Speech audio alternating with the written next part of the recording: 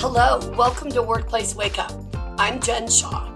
Every week, I spend about 15 minutes covering legal developments, introducing you to interesting guests, and providing some entertainment to start your workday. We're going to talk about remote workers. Now, I think this is such a fascinating topic. We have had remote employees forever, but now that COVID hit and so many people are used to working at home, we have many of our employees work at home on a regular basis, mostly our attorneys. So we have this big, beautiful office with lots of offices, which mostly sit empty. That is an issue for another day. I want to talk to you about the challenges working with remote employees. Now, first of all, let me say that I am very supportive of remote work. I haven't always been that way, by the way. And if you listen to our webinars during COVID, at the height of COVID, we had our weekly Wake Up with Jen on every Wednesday in the morning, California time. I talked a lot about how I had a bias against remote workers, and not really a bias against remote workers, a bias against remote work, because I want to talk to people. I want to connect to people. I want to see the folks I work with. I want to be able to drop by their office and have a chit chat.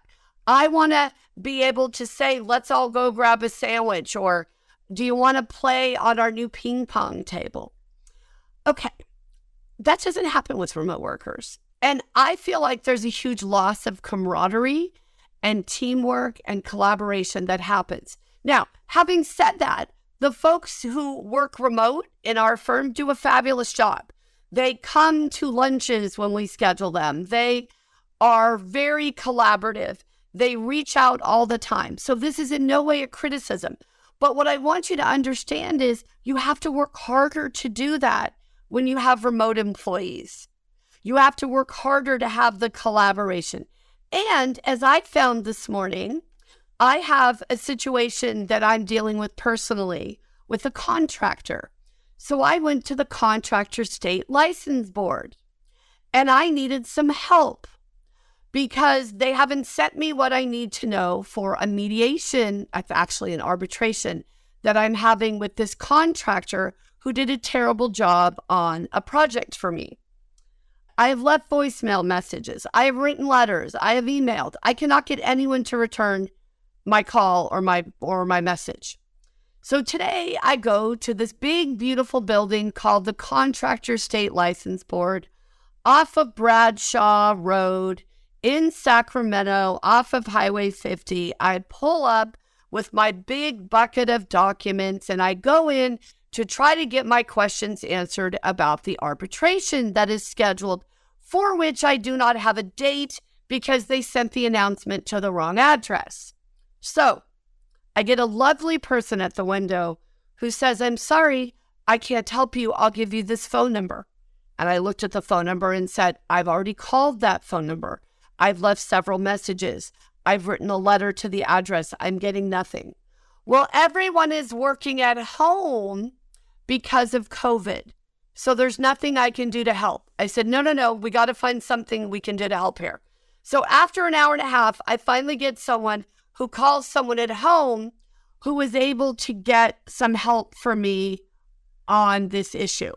And a few hours after that, I finally get a phone number where I can get a human being who will give me what I need. Now, that whole thing was made much more challenging by the fact that those workers are remote.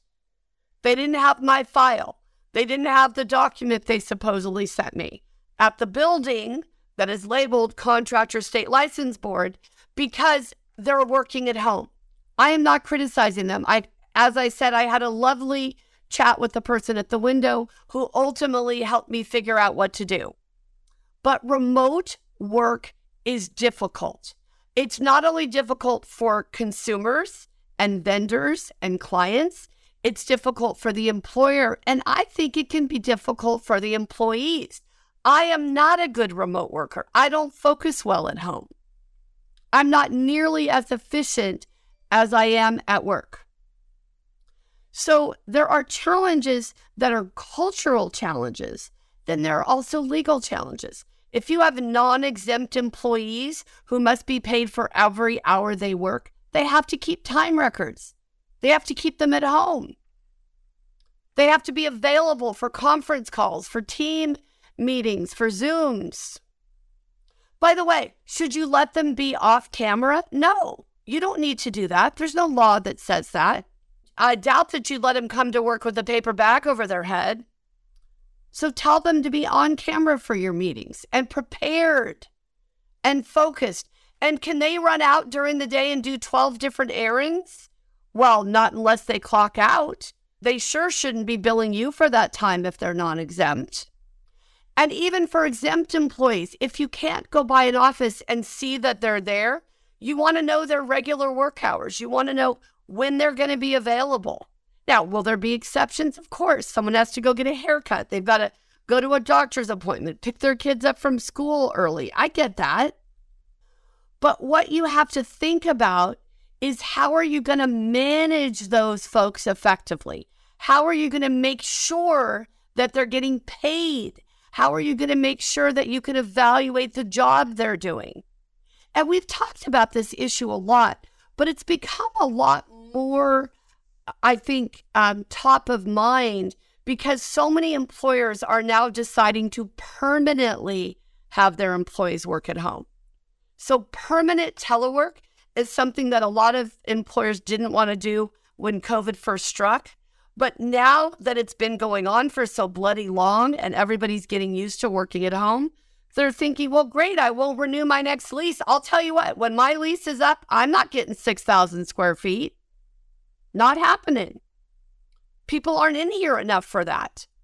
So now that we're doing it permanently, you have to figure out, okay, this isn't just a temporary thing. How am I going to assess this person's readiness for a promotion? How am I going to assess whether they're entitled to a raise? What am I going to do to make sure they're actually putting in a full day's work as scheduled, as required for their compensation? And those are big challenges. And every employer has to sit down and think about, okay, who do I have working remote? What is their job? Are they exempt or non-exempt?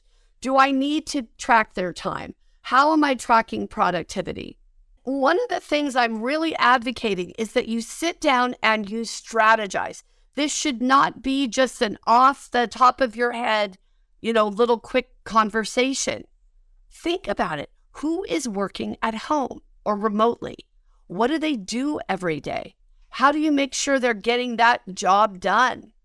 How do you make sure they're getting paid for what they're doing? How do you make sure they take their rest breaks and their meal periods? What documentation do you need for that? And obviously, a lot of this is going to depend on your business, what job or function your employees are doing. But particularly if you have a hybrid workplace, you have some people are working at home and some people are working remotely, there are challenges you have to think about. Yesterday, Eric Glassman, who many of you know, he's our star trainer. He's amazing. And he does our firm's equal employment opportunity compliance training. So yesterday he did our training, which we do once every 2 years as required. And he originally was going to do some people live and some people remote because, of course, we have this remote contingent of our employees. And we were going to do Zoom for them and live for everybody else. And he emailed me and said, Jen, you know what? That's hard. It's really hard to do a live group and a Zoom group. Can we just do everybody Zoom?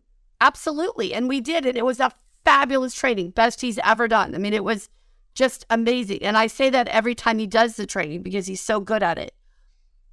But we change things up, right? Even though we have some employees who are here working in the office, it really made sense for us to do that training on Zoom and do it remote for everyone so he could focus easily on who's his audience and not worrying about who's live and who's going to be on Zoom. So there are changes you need to make. There are strategies that you want to think about and you want to adopt, and don't be afraid to change them after you implement them. You may do something for a week or two and realize it doesn't work. That's okay. I mean, one of the huge benefits about remote work is that people like it. They want to be at home. Most people. I'm an exception, I realize. I'd much rather be at the office because at home I want to do the laundry and figure out what we're going to eat for dinner and do a little online shopping and all kinds of stuff. Cook. But at the office, I'm just going to work. That's what I got to do. I just got to get my work done. So for me, I'm not a good at-home worker, but most people love it. So be flexible where you can be flexible. Why? Because it's a tough job market, right? You want people to be happy. You want to be able to recruit the best and retain the best. Remote work isn't all you need to do to make that happen. But if you can allow your folks to work at home and it's feasible, it should be on the table. It's truly a benefit that you may want to offer. And if you don't want to allow remote work, that's okay too. You're not required to. Just know that if you don't, you may be losing out some folks. We're looking for an attorney right now and they all want to work at home. And I said, you know what? If you're new to this firm, at least for the first year, you need to work in the office. You need to get training. We need to interact. I need to know what's going on with you. Folks who've worked here a long time, that's a different situation. And some of the applicants have said, no, they want to work at home. Okay. And what they don't get is what they're missing by working at home. You come into a new law firm with new people who you haven't worked with, it's going to be hard for you to connect potentially. You're not going to get as much one-on-one help as you would if you were in the office. So I think those folks are better off being in the office, at least in the beginning. Not forever, but at least so they have the opportunity to interact, to see how we do things. What does our file room look like? How do the secretaries work together? Everything that we do is a learning experience. So I love the idea of allowing folks to work at home. I love the idea of people being happy. That's one of the things that really makes my job so rewarding is when I know somebody is happy. One of our lawyers, Megan Donahue, is moving with her family to Ohio. And she's actually returning to her roots where her family is. And she's very excited.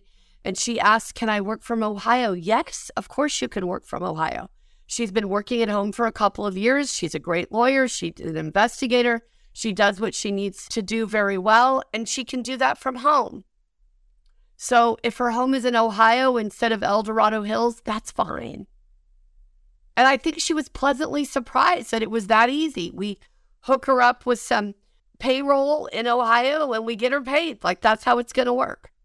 So I love doing that for folks, but I also want to let you know you can't let it just be on autopilot. Schedule your one-on-ones. Make sure you connect with people, at least via Zoom or Teams where you can see them most of the time. It doesn't always work, but if you can do that, it makes a huge difference in connection.